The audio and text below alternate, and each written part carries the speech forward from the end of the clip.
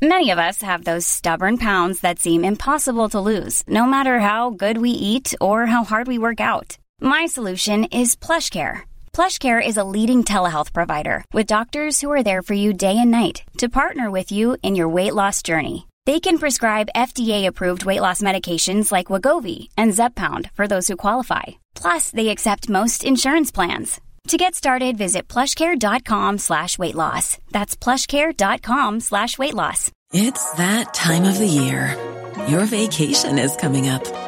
You can already hear the beach waves, feel the warm breeze, relax, and think about work. You really, really want it all to work out while you're away.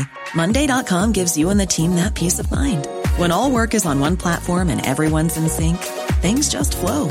Wherever you are, tap the banner to go to Monday.com. Hey, I'm Ryan Reynolds. At Mint Mobile, we like to do the opposite of what Big Wireless does. They charge you a lot, we charge you a little. So naturally, when they announced they'd be raising their prices due to inflation, we decided to deflate our prices due to not hating you. That's right. We're cutting the price of Mint Unlimited from $30 a month to just $15 a month. Give it a try at mintmobile.com/switch. $45 up front for 3 months plus taxes and fees. Promo rate for new customers for limited time. Unlimited more than 40 gigabytes per month. Slows full terms at mintmobile.com. Celebrate this July 4th with a special presentation of A Capital Fourth. Join your host Vanessa Williams with performances from Sea to Shining Sea, starring Jimmy Buffett, Gladys Knight, Alan Jackson, Cynthia Erivo, Pentatonics, Renee Fleming, Train, Jennifer Nettles, Mickey Guyton, Jimmy Allen, Ali E. Cravalho, Laura Osnes, Ali Stroker, and the greatest live fireworks display in the USA. It's A Capital Fourth, sponsored by the Boeing Company and American Airlines. Sunday, July 4th, 8/7 Central. Only on PBS.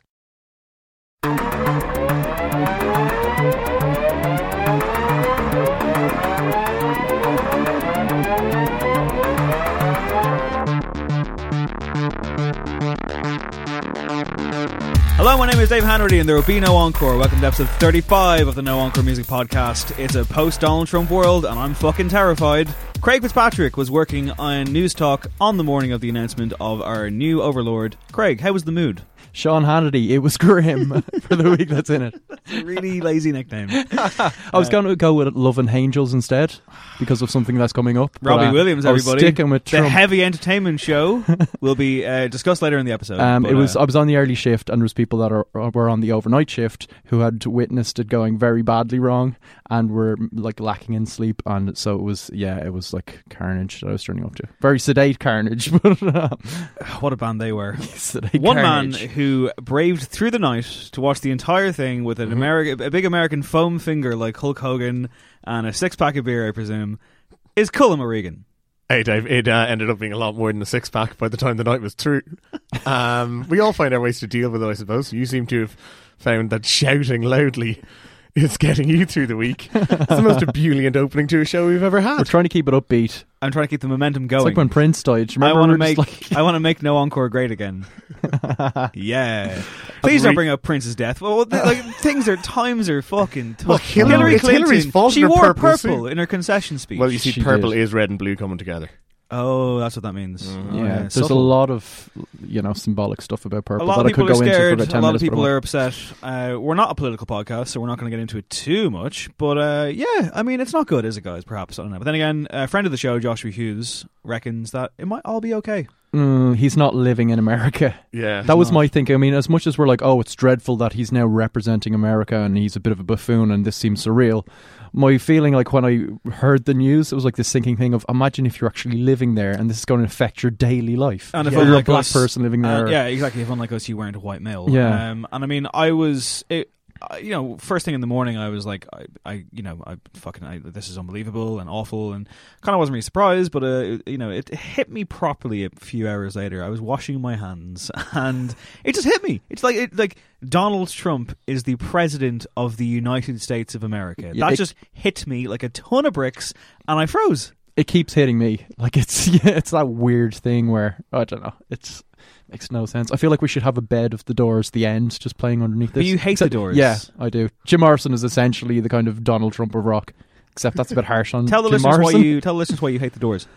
Because Jim Morrison thought he was the greatest poet of all time, and he was ridiculously rubbish, and he was a boorish douche that had nothing to say, and their music was atrocious.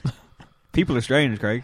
Oh, When you're a stranger. oh God, it's not lighting my fire. Well, obviously, in terms of music in relation to the election, a lot of musicians have been very vocal up until the election took place, and naturally enough, in the fallout afterwards, the vast majority, pretty much the overwhelming majority, of course, is musicians lining up to express shock and distaste and disdain and fear and all of the negative emotions that you might imagine. I wonder if anyone's going to make good on their promise to leave America. There was lots of that. I think Cher said she would get out of there. Did she say it purely through emojis, as appears to be her main way of communicating? Or these block days? capitals on Twitter, yeah. She's very up to date all the time. Like back in the early 2000s, it was just through the vocoder, and Yeah. now she's moved on to emojis. So she's going to be like doing augmented reality within 2 years. I mean, Snoop has threatened to leave the States. He has. Says he's going to Canada. He reached out to Drake, asking him to sort him out with a hookup for some property. Fuck this shit, I'm going to the Six. Is Drake a real estate agent? Gotta make ends meet, man. That album, it's only streamed about 1 billion times. Views also has a brochure of some of the properties around Toronto. It's aptly named. He's an emotional real estate agent. But before we get to news, just to wrap up, there was one thing that kind of jumped out at me in particular in this whole election fallout. Bethany Cosentino of the band Best Coast on Twitter beseeched her fans and said, everyone's scared today. If anyone can't deal with this, please email me on this email address and I'll be there for you. And I think that's really fucking irresponsible and kind of dangerous and a really shit thing to do, because I think that you're going to have people actually doing that, and then what are you going to do next week? You're going to respond to all these fans? Yeah, but she's one of these people that has a hugely intense kind of relationship with her fans on Twitter, so it makes kind of sense for her to do it. And also when you see reports today of trans teenagers committing suicide already, and if maybe she helps some of her younger fans. I don't mean to in any way, dismiss the genuine concerns of people who might get an outlet, but I mean that just sounds like an awful lot of work. Well, you are kind of opening the floodgates to, Yeah, and I mean, who am I to fucking say this? I'm not a fucking famous musician with a massive fan base. I'm a famous podcast host with a massive modest fan base. Yeah. I mean, yeah, you have to think though from Bethany Cosentino's point of view, it's people looking for help in that situation, perfectly reasonable. Encouraging them to get help, perfectly reasonable. Encouraging them to contact the front woman of your band of choice as the person to give you help. I'm pretty sure there's more qualified individuals out there, put it that way. Yeah, it's an emotional plea in an emotional time, but ultimately I just worry about all the admin that she's taking on. A lot of admin. She's probably very busy. They haven't factored in the cost of office supplies. I think Trump is also starting to worry about that. He's just like, okay, I'm president. How much admin do I have to do now, really? What size does the fucking wall have to be? Yeah. My Gmail is almost at capacity. And I'm like, I thought you were going to give it out there. I'm going to delete all these emails, and so I just... She did also seem very upset, and she was saying that was helping her through it. So I think, as you just said, it was an emotional reaction on her behalf, and yeah. Look, we're only human, and we all have things that kind of rub us up the wrong way. Michael Stipe of REM fame was everybody hurts, Dave. I'm taking a minute. Michael Stipe of REM fame was talking to Alec Baldwin of Alec Baldwin fame on some kind of weird roundtable podcast thingamajig. 40-minute conversation that they had about his life and career, touching on everything from his early days as a music fan through his years at REM to his current life out of the spotlight. And Alec Baldwin has received a lot of praise and a lot of corners for his Donald Trump impression that he did on Saturday Night Live. Michael Stipe said to him, while that is funny and satirical and quite brilliant, do you not worry that, you were part of the problem in giving Trump this big platform and normalizing him through the media? You could argue that the media in America almost got him elected, really. So, and this wasn't like a brash back and forth by any means. It was two mates obviously having a chat, but I think Stipe makes a good point. Yeah, I very much do as well, and I've seen a lot of that on Twitter, referencing when Trump turned up on Jimmy Fallon and he was kind of rubbing his hair. That's one of those moments, man. Yeah. That's gross. But I think it's also that thing that, when I said I had that dawning realization of, oh, this is a reality, I think everyone right up until a week or two beforehand was just like, this isn't happening. He's just a figure of fun. Yeah, apart from the people who actually voted for him. Basically, yes, that's the issue, isn't it? That from the start we all thought that he shouldn't be taken seriously and everything he said should be taken literally. Whereas the voters kind of went the opposite way around. Yeah. And they said he's not literally going to round up all the Muslims and deport them. He's not literally going to build a wall. He's just going to take a tougher stance on immigration. And they took him seriously. And now look what you fucking did. Well, Michael Stipe, as we say, he's currently enjoying his life out of the spotlight. He revealed that he's produced and co-written the new Fisher Spooner album. I know, when I saw that name, I was like, what? That's gotta They're be still a around? mistake.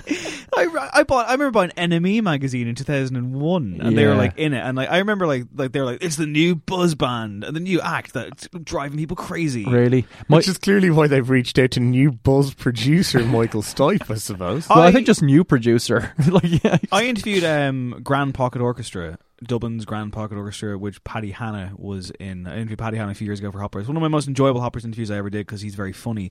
Spent most of the interview just laughing about Jean-Claude Van Damme movies and stuff. And he told a story about how they were on some label in the UK, or he was trying to get the band on some label in the UK, and they were like playing hardball, and their version of playing hardball was, well, listen lads, we've got Fisher Spooner on our label.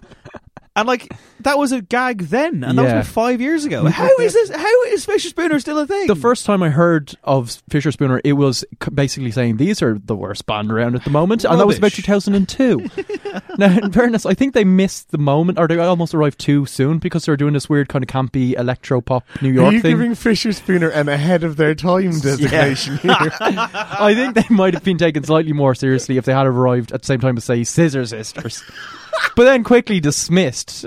But by hey, a rockist music press. hey, listen, if Michael Stipe takes them seriously, they're all right by me. Well, I wonder what Michael Stipe's been, like what goes on in that man's head, because I'm not convinced that everything he said was on the level. I mean, he said that Prince always hated me for the fact that R.E.M. owned their masters and he didn't. Fair enough, I can see how that could be a thing. But then he said how he was offered Kevin Spacey's role as the killer in David Fincher's 1995 film Seven. Spoilers for a film from 21 years ago there, by the way. But he had to turn it down because it conflicted with an R.E.M. tour. And that makes perfect sense to me. I instantly pictured him in that role. Yeah? Oh, Yes, yeah. just the look of him. I don't know if he's an actor. Because they're both bald, is it?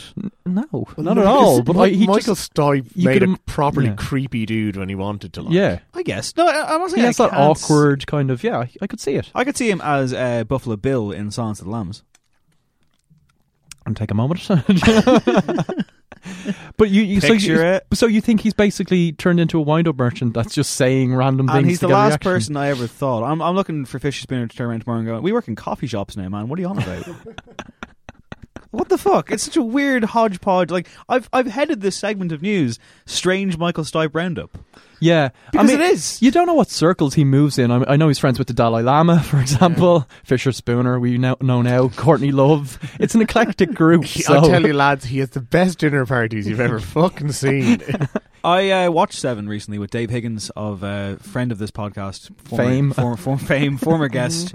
Recently, when I was rather hungover, it was the day of the Galaxies gig. Actually, a great way to kick it off. You're going to go see the Galaxy at 12:30 at night. Watch Seven at like 1:00 in the afternoon. Yeah, nothing puts you in a better mood. That film holds up, by the way. That's a great fucking film. It is terrific. What's in the box? He gets a lot of slagging over that. I think he's really good in it.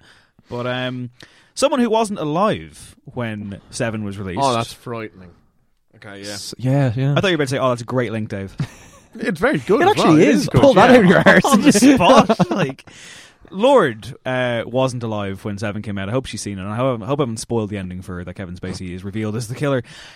She wrote a really long self-indulgent letter. The Guardian put it up, and I presume it originated on Tumblr or something. And I mean, it's basically announcing her new album on the eve of her 20th birthday. It's really long. Did you guys read it?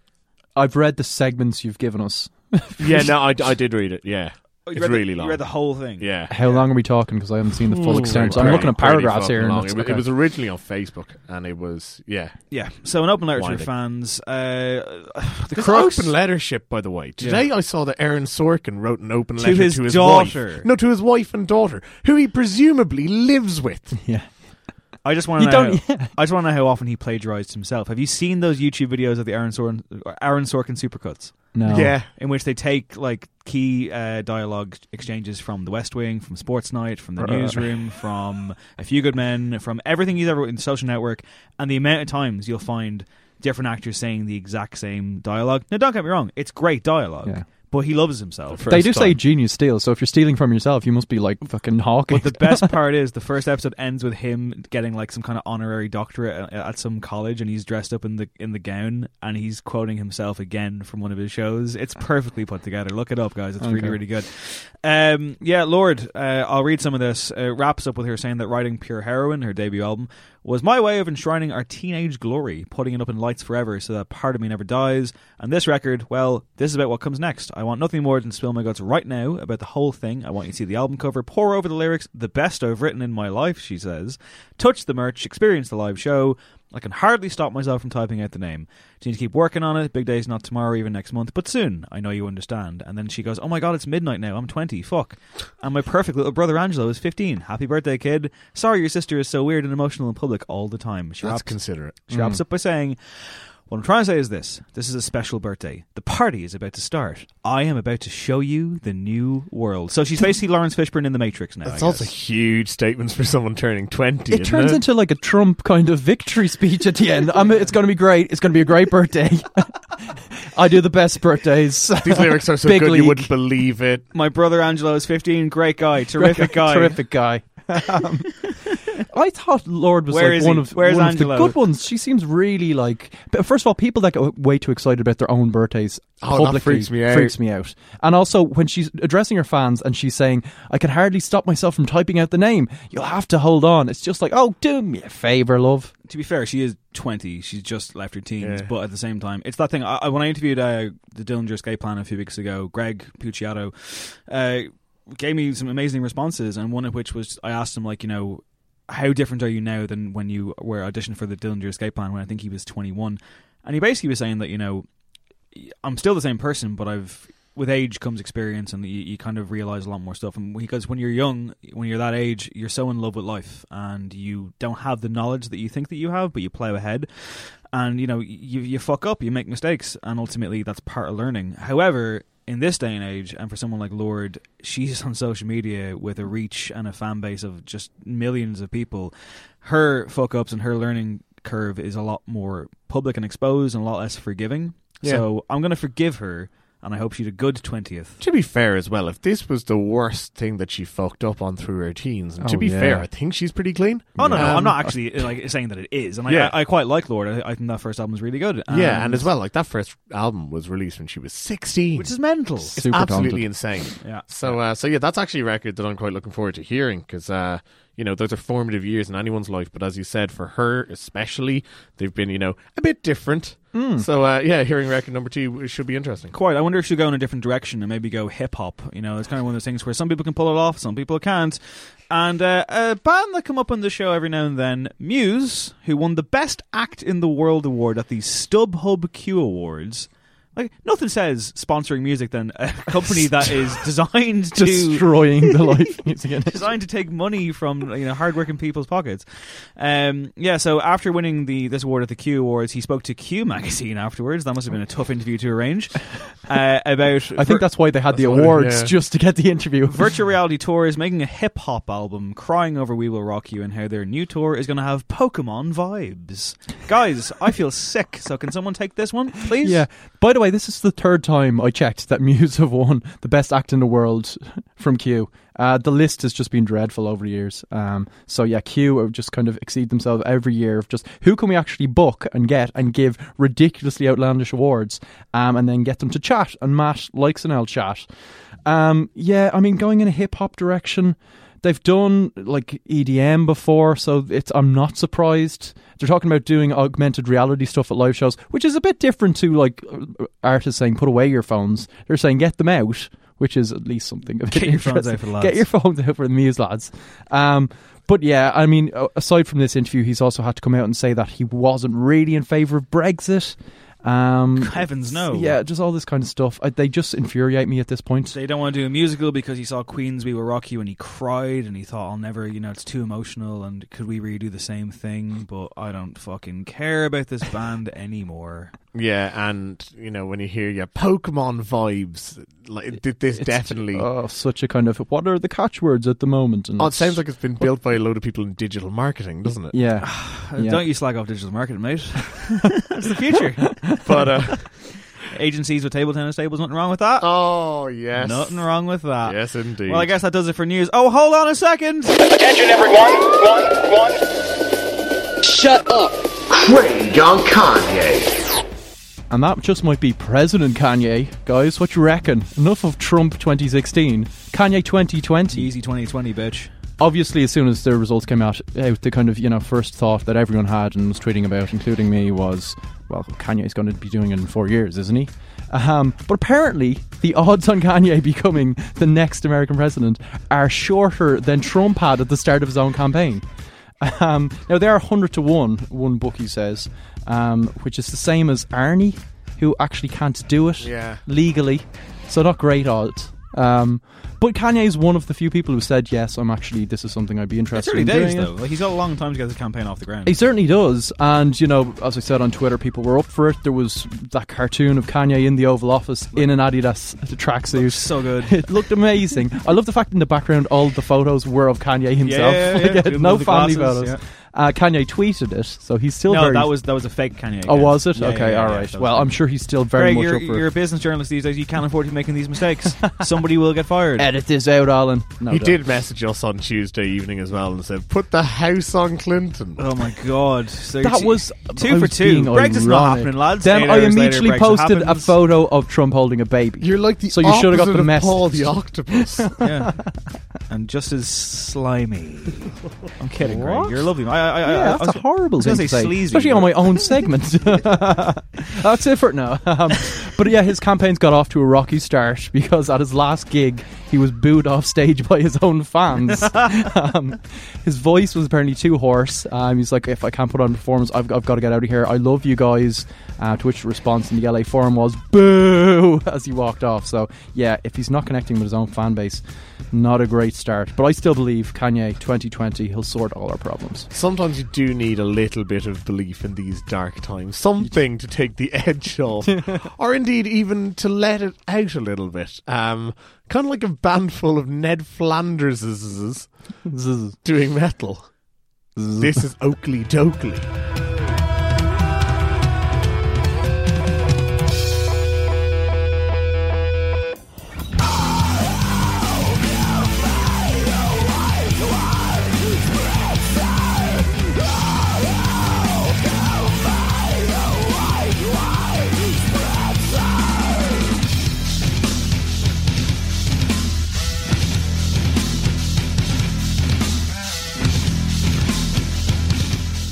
Yeah, that's a song called White Wine Spritzer by a band that, dress up entirely as Ned Flanders. They do. Colin just pointed to me as if like I'm part of this band. I'm not.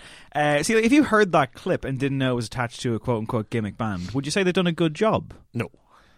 Craig? It's passable. It's fine. It's not as jokey a song as it should be. It bears little, like musically, there's not a lot of Ned going into it, which I think is a good thing. So yeah, I mean, they're a passable band.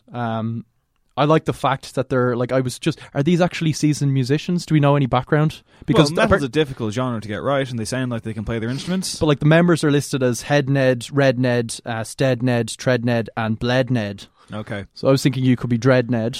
I could be Cred Ned. Colm, what would you fancy being if you were going to be in on tambourine? Sorry, to add into this. Oh, God. Think about it for a minute. I will. Get back to us next week. But yeah, I mean, it's not Maybe the worst. Maybe I could bring an EDM vibe and I could be Zed Ned. Yeah. Oh, I love it. I love it. It all comes geometric together. Shapes.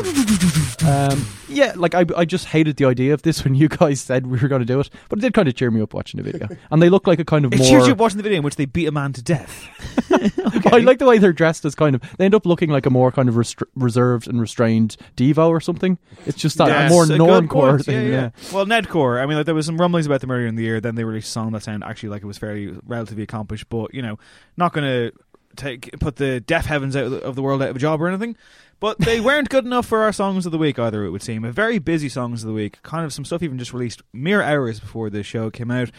And, okay, what should we do here, guys? We could start with some heavyweight names, or we could do our favourite random number game. Let's do a random number game. Random numbers. Okay, Craig. 4. Okay, Cullum. I'm so happy that you opened with this. This is Usana goalkeeper and singer-songwriter Eric Usgard with his new song, Arancia Blue. Her står vi sammen gjennom alt. Her står vi sammen til siste mann har falt. Tusener av øyne er rettet mot oss. 11 martyrer som skal ut og slåss.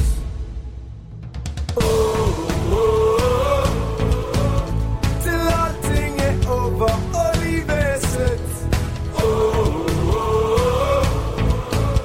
Vil jeg fortsatt være en av sannhe. Right, so that is another club song By Erik Østgaard. Remind the listeners. He is goalkeeper for Åsane, who are in the second tier of the Norwegian League, and they are my team. Your FC Åsane boys. Yeah. And You've seen this team in the flesh. Uh-huh. They had to get merchandise in because you wanted to buy some. Yeah. You were given a tour of the ground. Yeah, and while I was being given a tour of the ground, I was told that he'd just written a new song. And so This is the song. Yes, I've been Okay. waiting for it since May. Now, I have to ask you the question. Is he intentionally ripping off Bastille, or is that just a happy accident? No, I think it is an accident. Okay, so If it's not there is just a bit of a Bastille See, vibe now here, I isn't there? don't speak Norwegian, and I don't have a Norwegian girlfriend, unlike you. So I don't know what these lyrics mean. Do you have any idea? I do. Okay, now I had an idea before I even had them translated for me because It just came to you in a dream. well, no, the first song was, I mean, it's militaristic stuff. It's like, you know, we're going to die on the pitch as Myrdal Grass, and then we're Yeah. going to die as martyrs of Myrdal Grass. Have you joined some weird fascist ultra football Ca- team? actually, No, we fu- just take it very seriously. Funny you say this, by the way. This is the song I've listened to most this week, purely because I was in work today writing away, and it was just on repeat, and I was too kind of in the zone to kind of turn it off. I went away and came back, and I was working on a piece about the rise of the far right in continental Europe, and this song started to sound very sinister. Yeah, as you started hearing lyrics like, until everything is ended and life is over, I'll still be an Åsane boy, and until my body is lying still, my heart will be pumping orange blood. Yeah. Forever and always we are orange and black. It quickly became quite oppressive. So yeah, very much like Bastille. I imagine it would really psych you up in the tunnel, though, or in the dressing room. Yeah. Okay, well, I feel like we need to speak to this man. Okay. And I'm going to put it out there right now. Let's get him on the podcast. All right. If somebody I'm up for it. in Norway, I hope, is listening to this. Or and, I'll settle for a club statement. Something. You have an in. I do. Look, we'll see what we can do. And get yeah, scarves? if anyone who knows and is listening, tweet us and let us know. How are they doing this at the moment? Season is just over and finished, kind of mid-table, 10th place finish, so safely in the second year for another year. Good to hear. And yeah, that's pretty good. Without I looking will at the page. go for, number 3. Okay, yes. Obviously, the American election had a lot of people reacting in different fashions, and Run the Jewels, who were heavily associated with Bernie Sanders when he was campaigning, and of course care an awful lot about America, and are not happy at all with what's happened, decided to try and ease the tension and lighten the mood a little bit in their own kind of way by releasing a song earlier than planned. This, featuring Boots, is 2100. Wake up, roll like 8 up, throw a double finger with a fist. Here at the abyss, I will be your tour guide. It is wartime, check your wrist. Ready, kid? Over to your right, shine a light. Got a bevy ready for the fight. I just wanna live, I don't wanna ever have to load a clip. Only hunt bliss. I am still a kid in my heart, but these motherfuckers sick. They don't give a shit, not at all. They don't even wanna let you take a little piss in a pot. Listen along, they don't want your love. Shit is bug. Motherfuckers steady getting rich from the blood. Love when you bet. Trust, I would sooner put a fucking pair of lips to the sun. Love will survive when under iridescent lights for our lives. For our friends, for our family, for everyone who's hurting or scared right now, here is a song we wrote months ago. We weren't planning on releasing it yet, but well, it feels right now. It's about fear, and it's about love, and it's about wanting more for all of us. It's called 2100. We hope it finds you well. Love, Jamie and Mike. And as a matter of fact, that's the first time I've realised that LP spells his name Jamie like Jamie Lannister. Jaime. Did not know that. Or like a French person who has lost an apostrophe for j'aime. That will also do. So, Run the Jewels. This is the second track, 3 if you count the snippet that they put on a Gears of War trailer, off the upcoming RTJ 3. It's a hard one to gauge considering why it's out. Yeah. But once again, they're on scintillating form. Very much so. I mean, I said that kind of murderous Nedcore video cheered me up, but this properly did. And Dave, you talked before when we've dealt with songs kind of dealing with Trump more directly than this, that you're not a big fan and it doesn't quite work, doesn't translate. Protest music is a difficult thing to do. I think if anyone can do it right now, it's Run the Jewels. And again, as you say, scintillating form. And it's great. It starts kind of in a slightly sinister fashion. It's a bit, I don't know, you're kind of bracing yourself. ends up kind of, quite optimistic, I think. It's got a good message, as always. And yeah, for me, they're like this weird combination of Outcast and Rage, and I think that's always a good thing. So yeah, great stuff. Yeah, no, I did enjoy it. I mean, is it maybe slightly literal at times? I mean, aren't they always though? Well, you see, I've always kind of found that there's like a touch of, I guess, nuance about it, but this is just going straight in with the Holocaust talk about 3 lines in. Yeah. But then again, I suppose I do think given that, what it's about, carry on. I do think that Boots, who collaborated with them on Run the Jewels 2, a really standout track on that record, lends that kind of necessary kind of lightness, I suppose, that kind of more somber ballady moments as well, which kind of reminds me of all things of a Macklemore song, Other Side Remix, which I've mentioned before on the show, which is actually a really great song. You never left that Macklemore gig, did you? Still there, man. I'm still there. 3 Arena, Joe Dottie, Dave Goes to Macklemore. We'll move on. Plug. I'm all about this, and I wish it was under more celebratory terms. I can't wait to hear the record. They've announced a world tour. They've yet to throw European dates out there, and unlike our good friend Abel Tesfaye, aka The Weeknd, I really hope they don't skip Ireland. I hope they come. I hope they come to like a cool show in like fucking the Olympia or something, because they are good fun live. So we'll move on. Craig. Number 1, please, Dave. Okay. I'm excited about this one. This broke literally an hour or two before the podcast. This is Los Campesinos, and I broke up in Amarante. Erratic kamikaze, I co-pilot in the Swift. Dreamt I'm anchoring at midfield, like the anchor in my midriff. I drifted 2 months alone, as I broke up in Amarante. Nursed the 2-bit bus for whole weeks, 'cause the only way to feel sane. Newspaper front on the countertop, and blazing sparking mist. I couldn't even hum in your mother tongue, just a thumbs down respicates. Now, Los Campesinos. Last week we talked about Japan Droids. Craig's a big fan. Mm-hmm. This is I kind of feel like this. This is my version of Japan Droids. I'm very excited by this band. A band that I first heard back in 2007 or so, with a song called "You Me Dancing," and it was fine. It was a bit twee. It was around that kind of time when you had a lot of you had what was that band who had I'm not going to teach your boyfriend how to dance with you. Black Kids, yeah. That's a great song. No, it is, but there was a lot of that kind of, those claxons. There was lots of that kind of almost preppy. Foals, we're breaking out as well, which Cassius remains their only good song. Just that's ridiculous, by the way. But Cassius is a horrible song. Anyway, go on. Los Campesinos, I thought, had some nice verve and punch, but they didn't really interest me beyond that when I checked them out on a longer form scale. However, a couple of years ago, 2013 I believe, they released an album called No Blues that a lot of publications were raving over, particularly Drown and Sound, who I write for, and therefore I kept seeing it pop up, and I was like, okay, fine, I'll give this a go. And that's a terrific record. I think it's absolutely fantastic. It has a song on there called Gloomy, which is one of my favourite songs, and it contains, one of the greatest lines in a song ever, which is in that aforementioned Gloomy song, in which he says, "People laughed and called it folly, but we connected like a Yaboa volley."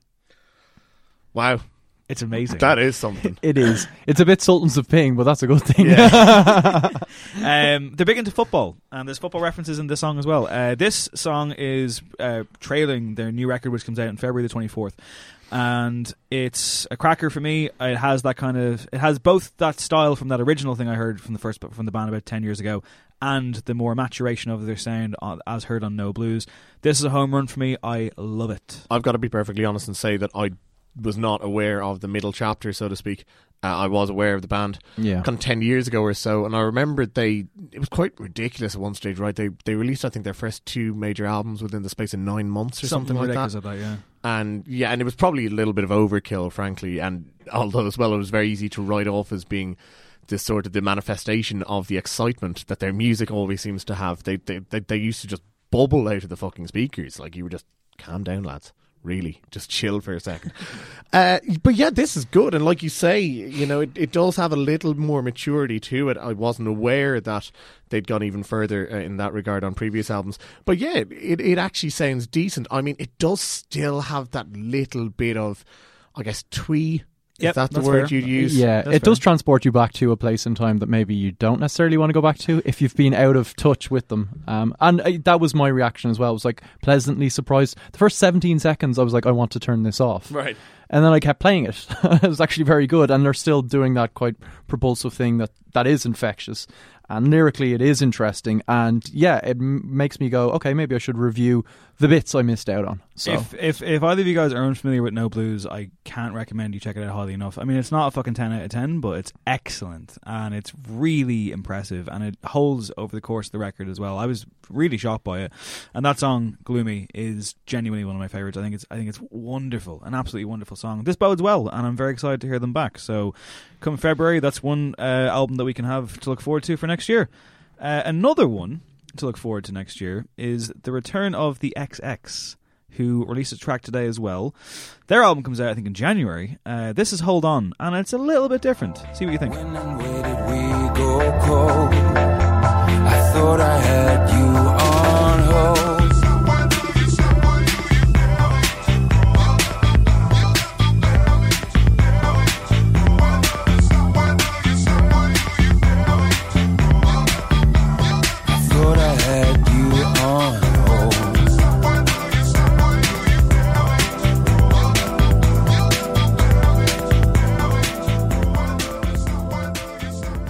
Okay, so the XX, an interesting band. I mean, fun isn't a word that I would necessarily throw at them, but there's fun here, right? I mean, like, chiefly because of the sample. They sample Hall & Oates in this. yeah, and you can't go wrong with Hall & Oates. You just Come on. can't go wrong with Hall & Oates.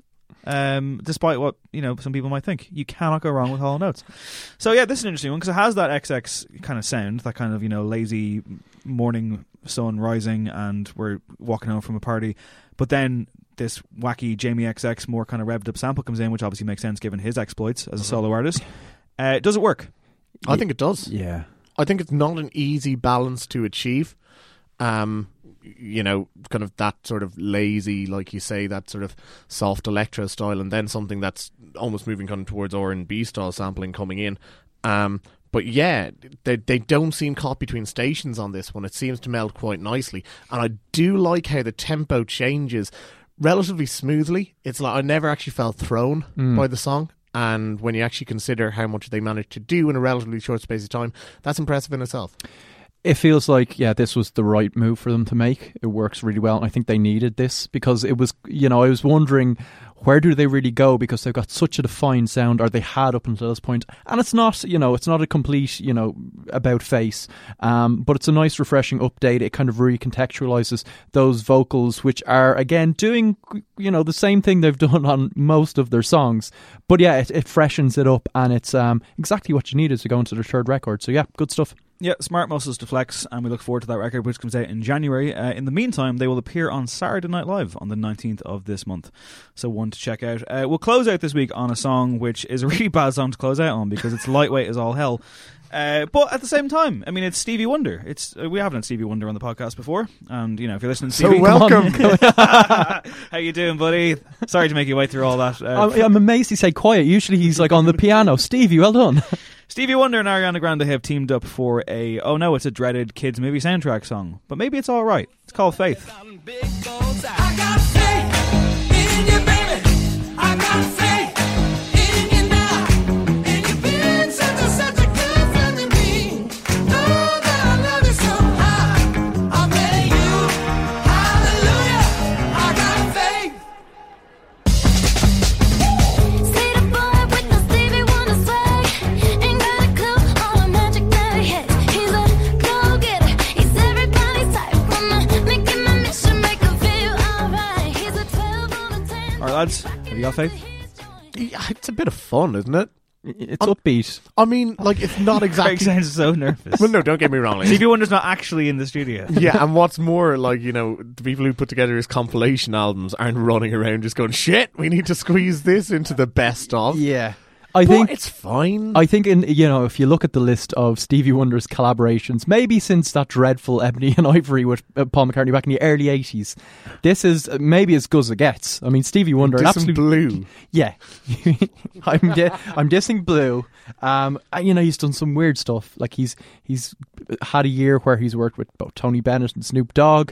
He doesn't seem to really care who he works with at this point. He's just an upbeat guy that's immensely talented and doesn't seem to want to make genius music anymore. And that's fine. So this is the best thing you can do, work with Ariana Grande. Well, Ariana Grande is fantastic on this song. Yeah, listen, this is the perfect song for her. We've said before, exactly. she has loads along, and you can tailor-made, and she just shows up, nails it. It's incredibly fun. It's immediately... You can't hate it. No, it's immediately infectious. She is an absolute talent of a vocalist, and her own record, Dangerous Woman from this year, which will probably come up in our end of the year review, doesn't have... It has verve and it has excellent pop songs, but it doesn't have this kind of really fun. I mean, like, she kind of did something similar on that terrible Jessie J song Bang Bang, and I think that this is much better than Bang Bang. I think this is much better than Justin Timberlake's contribution to the Trolls soundtrack from earlier this year, the long-awaited Justin Timberlake song that sent Craig into hysterics on the Sorry, previous Colin, episode. I'm still so sorry for that. Scared the life out of him. This is all about her. If she wasn't on it, I probably wouldn't care. I think she nails it. I think it's a bit of fun, and it's grand, and for a kids' movie, I'm sure it'll work just fine. Yeah, absolutely. Speaking of people who can sing pretty well, we took 2 albums to put under the microscope this week, one of which features maybe a slightly surprisingly impressive vocal turn. It's a new one from Sleigh Bells. It's called Jessica Rabbit, and it sounds like this.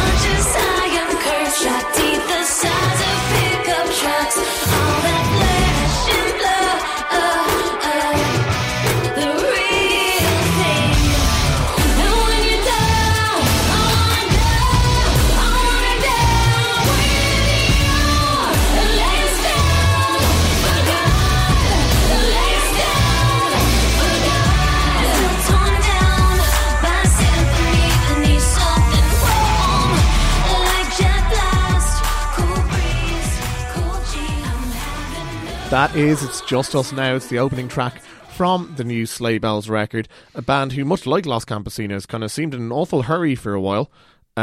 Slowed it down. We were a few years waiting for Jessica Rabbit. Craig, was it worth the wait? For me, it wasn't. And as you said, I mean, really all the bright spark, like the entire bright spark of this is Alexia Krauss, much more than before. And she always worked as a good counterpoint to what was going on musically, noisily. But here she's giving a lot more kind of room to roam. Melodically, I like what she's doing. The music underneath is not doing it for me. And where they once kind of, very much... I don't know, their kind of key strengths were those big riffs, that kind of slamming thing, that jarring thing.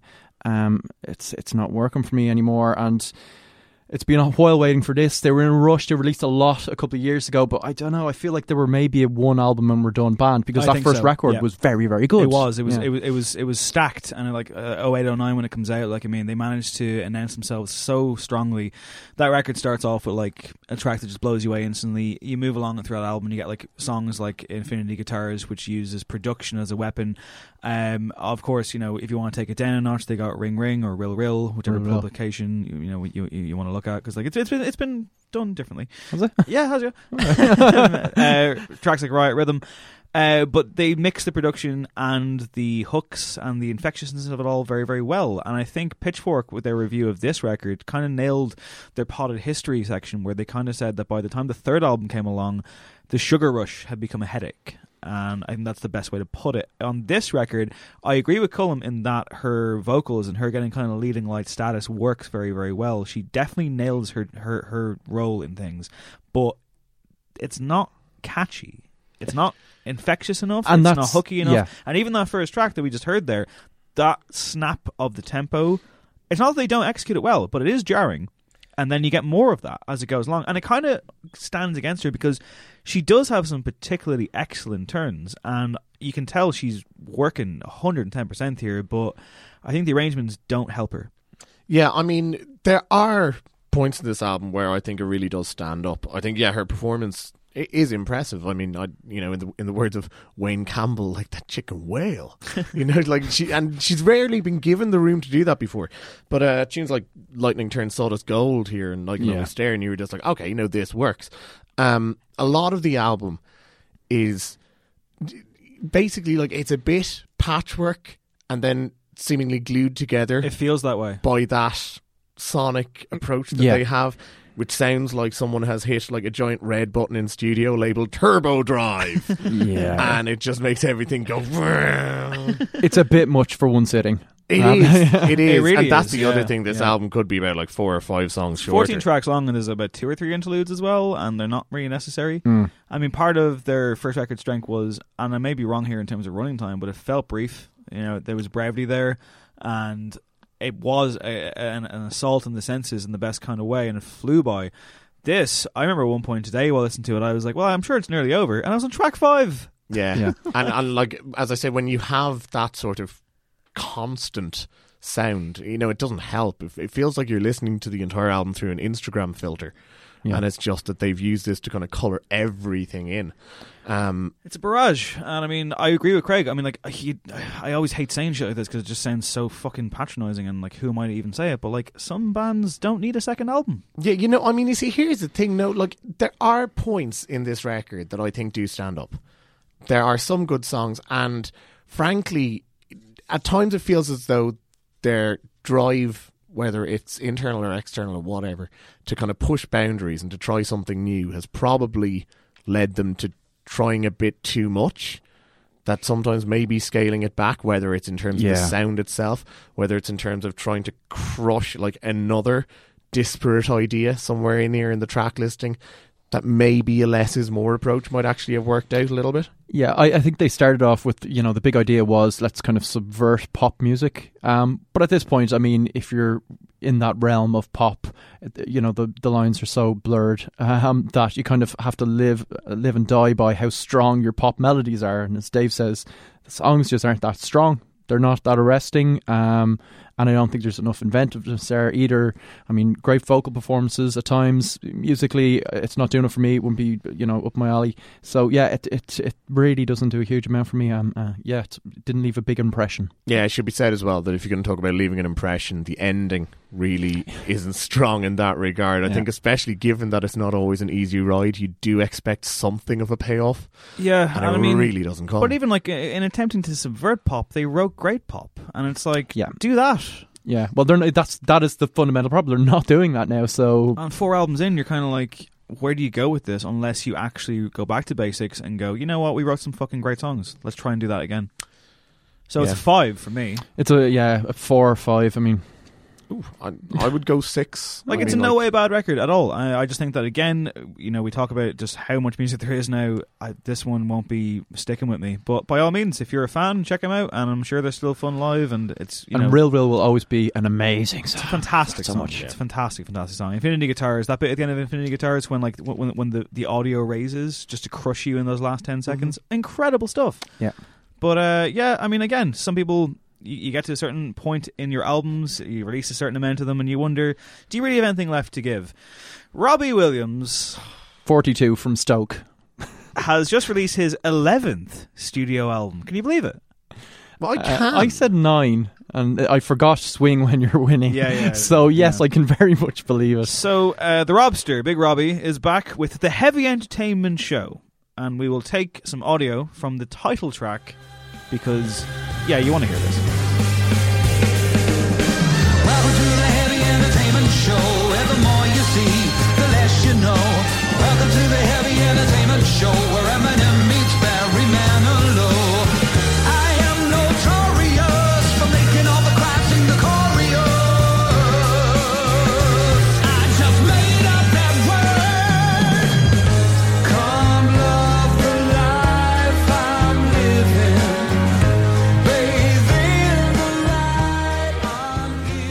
there he is. There's the cheeky chappy himself, rhyming notorious with corious, and then acknowledging his incredible wordplay on a track that, as I said in my review for Drowned in Sound, I said that this is tailor-made to open up an episode of The X Factor on a Saturday night and have Dermot O'Leary come up and be like, all right, incredible, Robbie, I'll see you later, and whatever the fuck he sounds like. Dermot O'Leary a pirate in the new series of X Factor? I wouldn't know. I watched one series of X Factor my entire life when I was in college, and that was enough for me. Yeah. Everyone experiments in college. Hey, I was in college, man. Let it go, narc. Crazy days. Yeah, no, fuck off, narc. You had a VHS of Fame Academy. Well, marginally better experience than having to listen to 11 Rob Williams albums in a row, which we didn't do for this because I think our ears would start to melt. That's going to be our Christmas special. I know what I'm going to say here because I wrote the fucking review. I could have went to see Jimmy Eat World this week, and I heard it was a great gig, but I stayed home to write a review of a Robbie Williams album. Yeah. So how about I'll take a back seat for now, and I'll come back in, and you guys have a little chat. Okay, I think it's fitting that we opened up with that song. There's a couple of rhyming couplets, aside from Notorious and Corious. One of them is the more you see, the less you know, which I think sums this album up quite well, where as it goes on, you're just like, wow, this is even more devoid of personality than I'd initially thought. He also says, welcome to the Heavy Entertainment Show, where Eminem meets Barry Manilow. And I said, that is exactly what this is, right? Because if you ever put them in a room together, right, it would be really awkward. It would feel like it was way longer than it actually was, and whoever's idea it was in the first place would have a lot to answer to. Yeah. Kind of saying that Robbie Williams' music is very self-referential this time out is extremely redundant. I mean, he's based his career on it. He's a real Leonard Cohen type. And you know what? Once or twice when he's gotten it right, it can actually fly. Yeah. But on this, it's just an excess of that. And, he's always been the kind of showman that very much goes into the realms of neediness. And when you kind of hear about some of the background of this record, where he's essentially saying openly that I can't believe that the Killers gave me this song that they were going to use as like a B-side, and I get to sing on a Killers song. It's like he's happy about doing karaoke on a Killers song. And you know what? It kind of works. But it's okay. That song, Mixed Signals, I mean, that sounds like it fell off the day and age recording sessions. It's lyrically, it's Mr. Brightside. It sounds like it's going to kick into the riff from When You Were Young, and then yes, the synths are very much day and age. And so it's also a bit of Bon Jovi in there as well. But the thing is, and obviously we know this is how pop music works. You do sing other people's songs. Sure, that's no problem with that. There's no problem with that, apart from the fact that he doesn't sound like he's owning any of them. Not a single one of them. And also, I mean, more to the point, to pull back for a second, the first track, the title track, right, boom, comes on, this big variety show, Saturday night, BBC ITV gala performance. The second track, we've featured it on the show before, Party Like a Russian, which is designed to offend and is actually just really lame. But again, it has a Prokofiev sample and it's all over the place. Then you have this Mixed Signal song, which just takes you immediately to the Nevada desert. Yeah. Then you have Love My Life, which is this horrible saccharine humble brag about how great his life is, even in the face of adversity. You see, what's more like and that? It sounds like it was written by a completely different artist. His career is a humble brag, by the way. Oh, massively. Yeah. Well, it should just be a brag. But that song, I mean, it's shit. Crap. At least it would thematically sit at the end of a record, which had sort of the ups and downs of mixed emotions and so on and so forth. Instead, it sits smack bang in the middle, surrounded by tracks that make you just go, do you really? Because it's hard to tell here. Then right? we have a track called Motherfucker, so edgy, which is Oasis Light, and it appears to be a warning to his 2-year-old son about how awful his family is, which, might work if it wasn't this horrific, hands behind your back, leaning into the microphone. Yeah, it's really bad. And then you have a track called Bruce Lee, which is his version of Let's Stick Together. And it starts with a Wilhelm scream. Yeah. What the fuck is this album? Yeah, well, actually, who the fuck made it? Bruce Lee and then Sensitive are the two songs that I was like, I can keep listening to these. Sensitive is his weird R&B George Michael number. And Bruce Lee does a weird kind of DVC-15 Bowie / Pop Levi glam thing, which kind of suits him in a this isn't to be taken serious But the kind of way. problem, though, is that those 7 tracks, and it continues through all 11 of them, is it's such a variety error that there's no sense of self at all, even when he's being actually confessional. And, you only have to look at the writing credits, and again, not a problem. Pick the best writers, spend the fucking money, absolutely. But this is an embarrassment of riches to the point where it just becomes an embarrassment. You have Guy Chambers, his long kind of co-writer. Ed Sheeran is there. There's a Snow Patrol guy. The Killers gave him a song. Benny Blanco, Gary Go, Rufus Wainwright. And what's an actual? It's just a Rufus Wainwright song with him as a kind of weird cipher. Yeah, kind he of, pops up on Hotel Crazy, which is fine in that it's a Rufus Wainwright song, and Rufus Wainwright bits are fine. Yeah. John Grant is relegated to the bonus tracks bench. What's that about? This whole thing is a complete shambles. And the weirdest thing about it is that, like if you've seen Robbie Williams on the talk show circuit, as he has been over the past little while, I caught him on the Late Late Show the other week, because those are my crazy Friday nights these days. I know he's had some sort of risque story pulled from Graham Norton. Bottom line is, at the least the man does have personality, and he is, an engaging character. But yeah, it's just impossible to tell on these songs. I'm reminded of a line that I read around the time of the Stone Roses releasing a single, and somebody said it sounded like they'd forgotten that they'd booked studio time. And it does. It sounds like Robbie Williams has arrived in studio here and has just started picking up the sheet music that was lying around, and it's like, this one's sensitive, and it's like, oh, that was for Ollie Murs, and he's like, doesn't matter, I'm having it. What about this one? And it's like, Johnny Logan left that, and he's like, finders keepers. David's song is now mine. Pretty Woman feels like a joke. Oh my god! Can we talk played. about Pretty Woman? Because I'm sorry, this is another, as I was saying, just this kind of neediness, or this desperate thing of, I need to hook up with artists and have a big record. He's talked about basically begging Ed Sheeran via email to give him whatever scraps he had. He's like, we wrote this midway across the Atlantic. Ed Sheeran just sends him this dreadful, Ed Sheeran trying to be Pharrell still, acoustic guitar thingy, which turns into a weird, down-ho, Cotton Eye Joe, British thing that Mumford & Sons wouldn't even attempt. It's horrible when it's he starts talking about shake what your mama gave you. It's just, Robbie Williams, stop doing this. You have children. The Kiss Demon days are over, mate. Yeah, and even the songs that sound like Robbie Williams, you suddenly realise, okay, this sounds very 90s or early 90s Robbie Williams, which actually kind of sounded like PJ and Duncan with some Oasis guitar. That was his sound. And then some ballads. No Regrets is a great song. It is. He had some songs. Which also has I think there's Neil Hannon's on there, Neil Tennant's involved. I mean, he's always worked with people, and again, he needs to. Road to Mandalay was a good tune.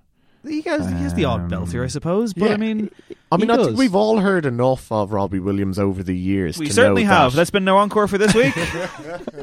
But as in, just from radio play alone, he does have songs, and he does have, like I say, just some sort of substance on occasion. But none of it is on show. This is I Have a Stadium Tour, and I'm aware that this could be the last stadium tour, so I better write some big numbers about nothing. This is my problem with the record overall.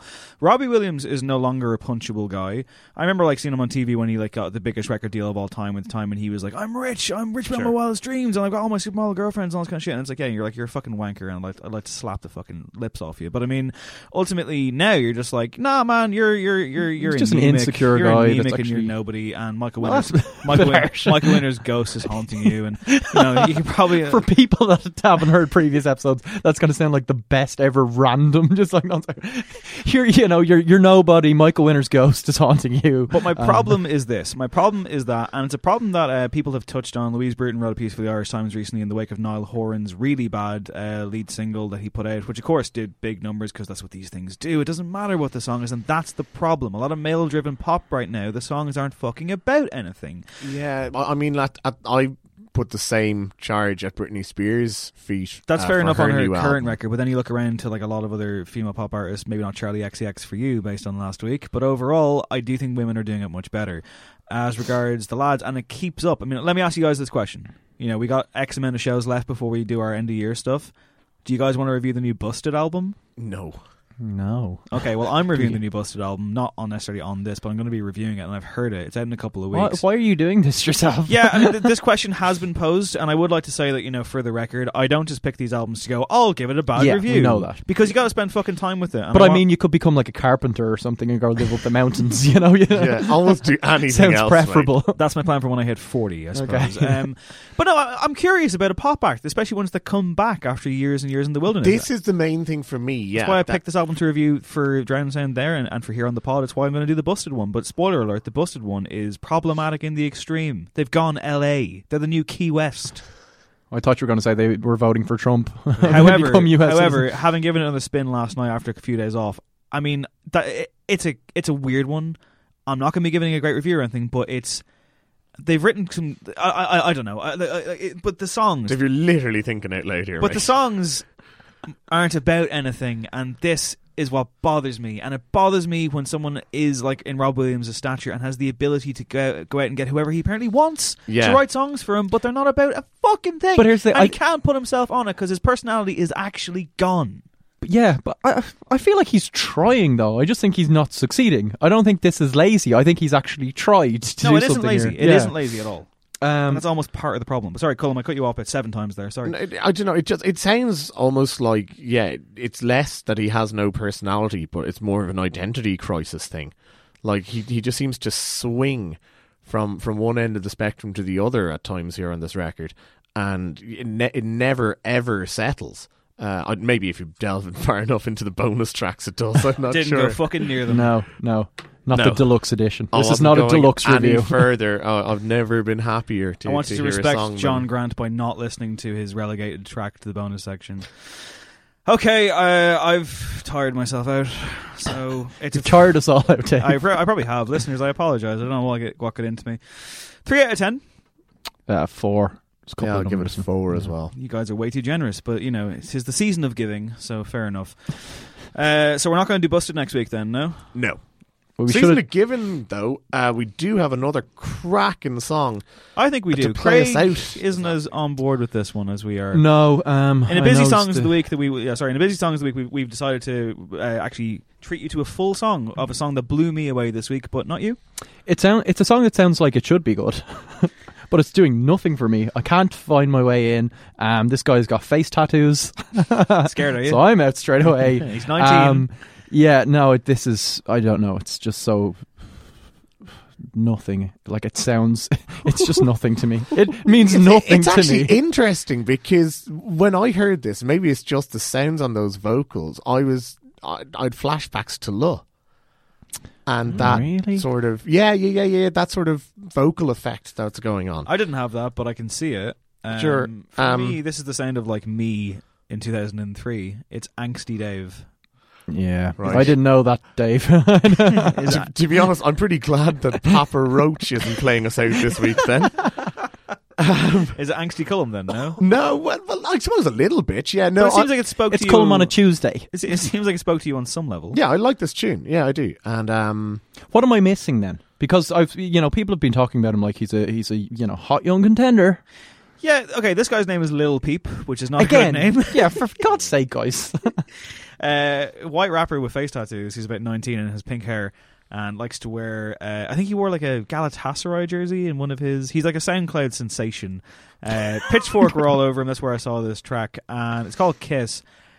It just really blew me away on first listen. There's just something about it. It has that real kind of earnestness. It's a weird hybrid of hip-hop and kind of Blink-182 style... brand new kind of Taking Back Sunday style, the type of stuff. I mean, like I used to fucking love Taking Back Sunday because I was an idiot, but brand new are still great, and Blink-182 had their moments. It's braggadocious, and he sounds like a bit of a knob, but at the same time, there's a heart here. There's a heart here, and it's like there's something about it. I feel about this song the way you did when video games came out, and you're like, why do people like it? That song is terrible. Well, no, it's a very good song, but that's my reaction to this. Anyway, people can make up their own minds. Yes, the Lil Peeps, as I presume his fans. Our Lil Peeps. I don't know. To play us out this week is Lil Peep. The song is called Kiss. My name is Dave Henry. This has been No Encore. There will be no encore. Thank you to my beautiful co-hosts. Word. No bother. And we'll see you next week. Later.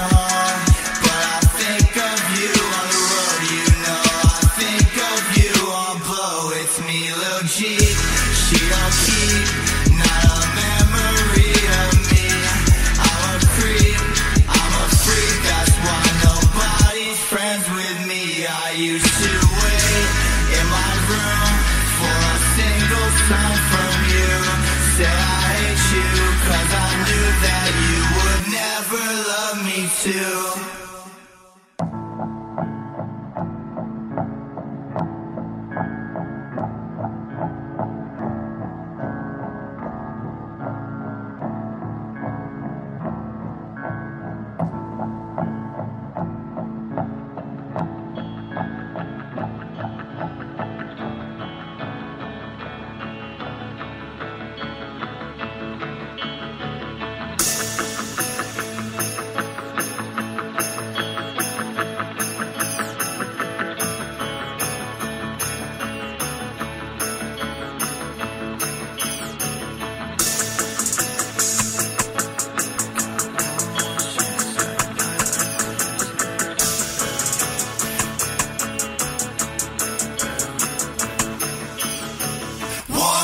Chance, baby, give me a kiss. You got one more chance at a night like this. You could hold my hand in the back of the whip. I saw the plug at the club, came back with a break. One more chance, baby, give me a kiss. You got one more chance at a night like this. You could hold my hand in the back of the whip. I saw the plug at the club, came back with a break. And that's real shit. We keep it real, bitch. I'm a goth boy, kinda like my old clique. You a bad one, we should have fun. Let's fuck in an all black Benz truck. 6 racks on, 6 packs gone. I'm a bad boy, we ain't gonna last long. I could make you, I could break you. Baby, think of all the places I could take you. What's your age, boo? I'ma just still, I'ma die young, I'ma get killed. What's your age, boo? I'ma just still, I'ma die young, baby, I'ma get killed. One more chance, baby, give me a kiss. You got one more chance at a night like this. You could hold my hand in the back of the whip. I saw the plug at the club, came back with a break. One more chance, baby, give me a kiss. You got one more chance at a night like this. You could hold my hand in the back of the whip. I saw the plug at the club, came back with a break.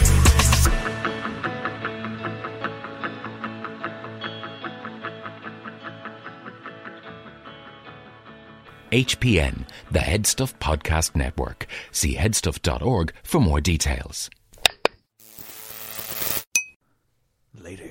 Huzzah! Competition never waits. Take your gear on the go with a custom pack built to protect it. Because any place can be an arena. Game on. The Toomey Esports Capsule. Available on Toomey.com and select Toomey stores. Hi, I'm Daniel, founder of Pretty Litter. Cats and cat owners deserve better than any old-fashioned litter. That's why I teamed up with scientists and veterinarians to create Pretty Litter. Its innovative crystal formula has superior odor control and weighs up to 80% less than clay litter. Pretty Litter even monitors health by changing colors to help detect early signs of potential illness. It's the world's smartest kitty litter. Go to prettylitter.com and use code ACAST for 20% off your first order and a free cat toy. Terms and conditions apply. See site for details. Even when we're on a budget, we still deserve nice things. Quince is a place to scoop up stunning high-end goods for 50 to 80% less than similar brands. They have buttery soft cashmere sweaters starting at $50, luxurious Italian leather bags, and so much more. Plus, Quince only works with factories that use safe, ethical, and responsible manufacturing. Get the high-end goods you'll love without the high price tag with Quince. Go to quince.com/style for free shipping and 365-day returns. Imagine the softest sheets you've ever felt. Now imagine them getting even softer over time. That's what you'll feel with Boll & Branch's organic cotton sheets. In a recent customer survey, 96% replied that Boll & Branch sheets get softer with every wash. Start getting your best night's sleep in these sheets that get softer and softer for years to come. Try their sheets with a 30-night guarantee. Plus, get 15% off your first order at bollandbranch.com. Code BUTTERY. Exclusions apply. See site for details.